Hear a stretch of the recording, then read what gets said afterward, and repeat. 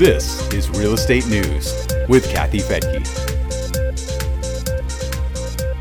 In this Real Estate News Brief for the week ending October 2nd of 2021, we'll look at inflation frustration for the Fed, a mortgage rate surprise, and a new checklist for today's homebuyers.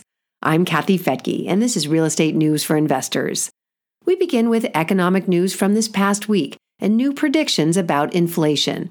Fed Chief Jerome Powell says that inflation has been worse than expected because of supply chain bottlenecks, but he still expects prices to settle back down next year once those supply chain issues are resolved. He said during a forum with central bank leaders, it's frustrating to see the supply chain problems not getting better and, in fact, probably getting worse.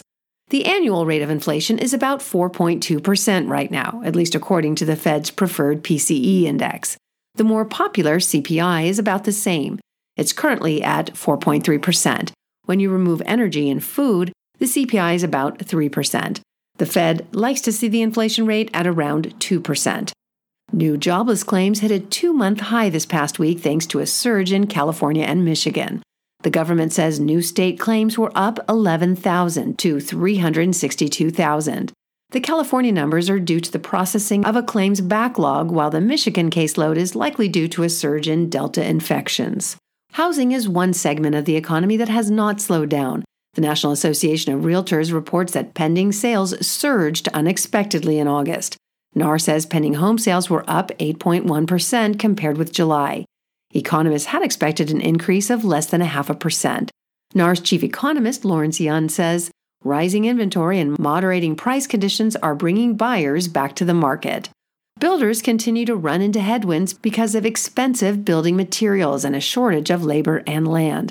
The Commerce Department says that overall construction spending was flat in August. It says that an increase in public spending was offset by a decline in residential spending. It was down 0.7% for single-family construction and 0.8% for multifamily. Meanwhile, home prices continue their march skyward. The S&P CoreLogic Case-Shiller Home Price Index shows a year-over-year increase of 19.7% in July. That represents the 4th month in a row for record home price growth. The 20-city index is even higher with a 19.9% year-over-year reading. There are mixed reports from consumers on the state of the economy. The Consumer Confidence Index dropped several points to a 7-month low, while the University of Michigan Consumer Sentiment Survey rose slightly. Mortgage rates for all kinds of loans have risen due to a jump in the 10-year Treasury yield. Freddie Mac says the average 30-year fixed-rate loan rose 13 basis points to 3.1%. The 15-year was also up 13 basis points to 2.2%.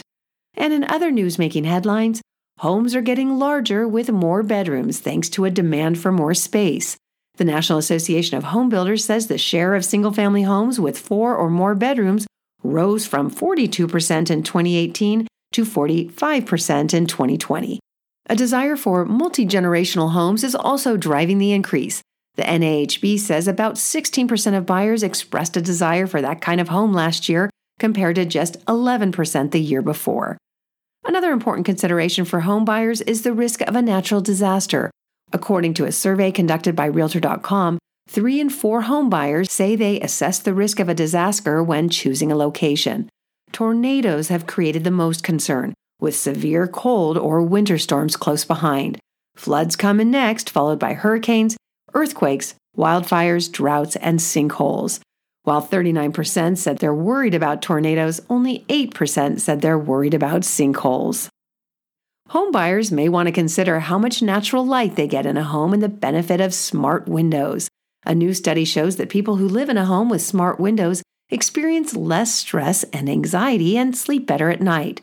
Smart windows have technology that allows them to automatically adjust the tint to allow for a maximum of light throughout the day. The study was done by the International Journal of Environmental Research and Public Health, which tracked people with smart windows and compared the result to people with standard windows. The result shows a delay in the production of melatonin for people with standard windows. That kept them from falling asleep as quickly and from getting as much sleep overall. Researchers say that people with smart windows not only slept better, but experienced less stress and anxiety. Well, that's it for today. Check the show notes for links, and please remember to subscribe to our show and leave a review. It makes a huge difference. I read all the reviews and really appreciate your feedback. You can also join Real Wealth Network for free at newsforinvestors.com and get access to a lot more information and data, plus referrals to property management and property teams that can help you find cash-flowing property nationwide. Again, that's newsforinvestors.com. I'm Kathy Fettke, and thanks so much for joining me here on Real Estate News for Investors.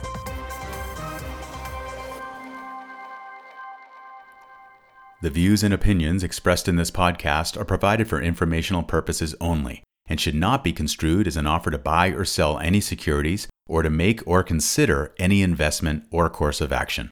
For more information, go to newsforinvestors.com.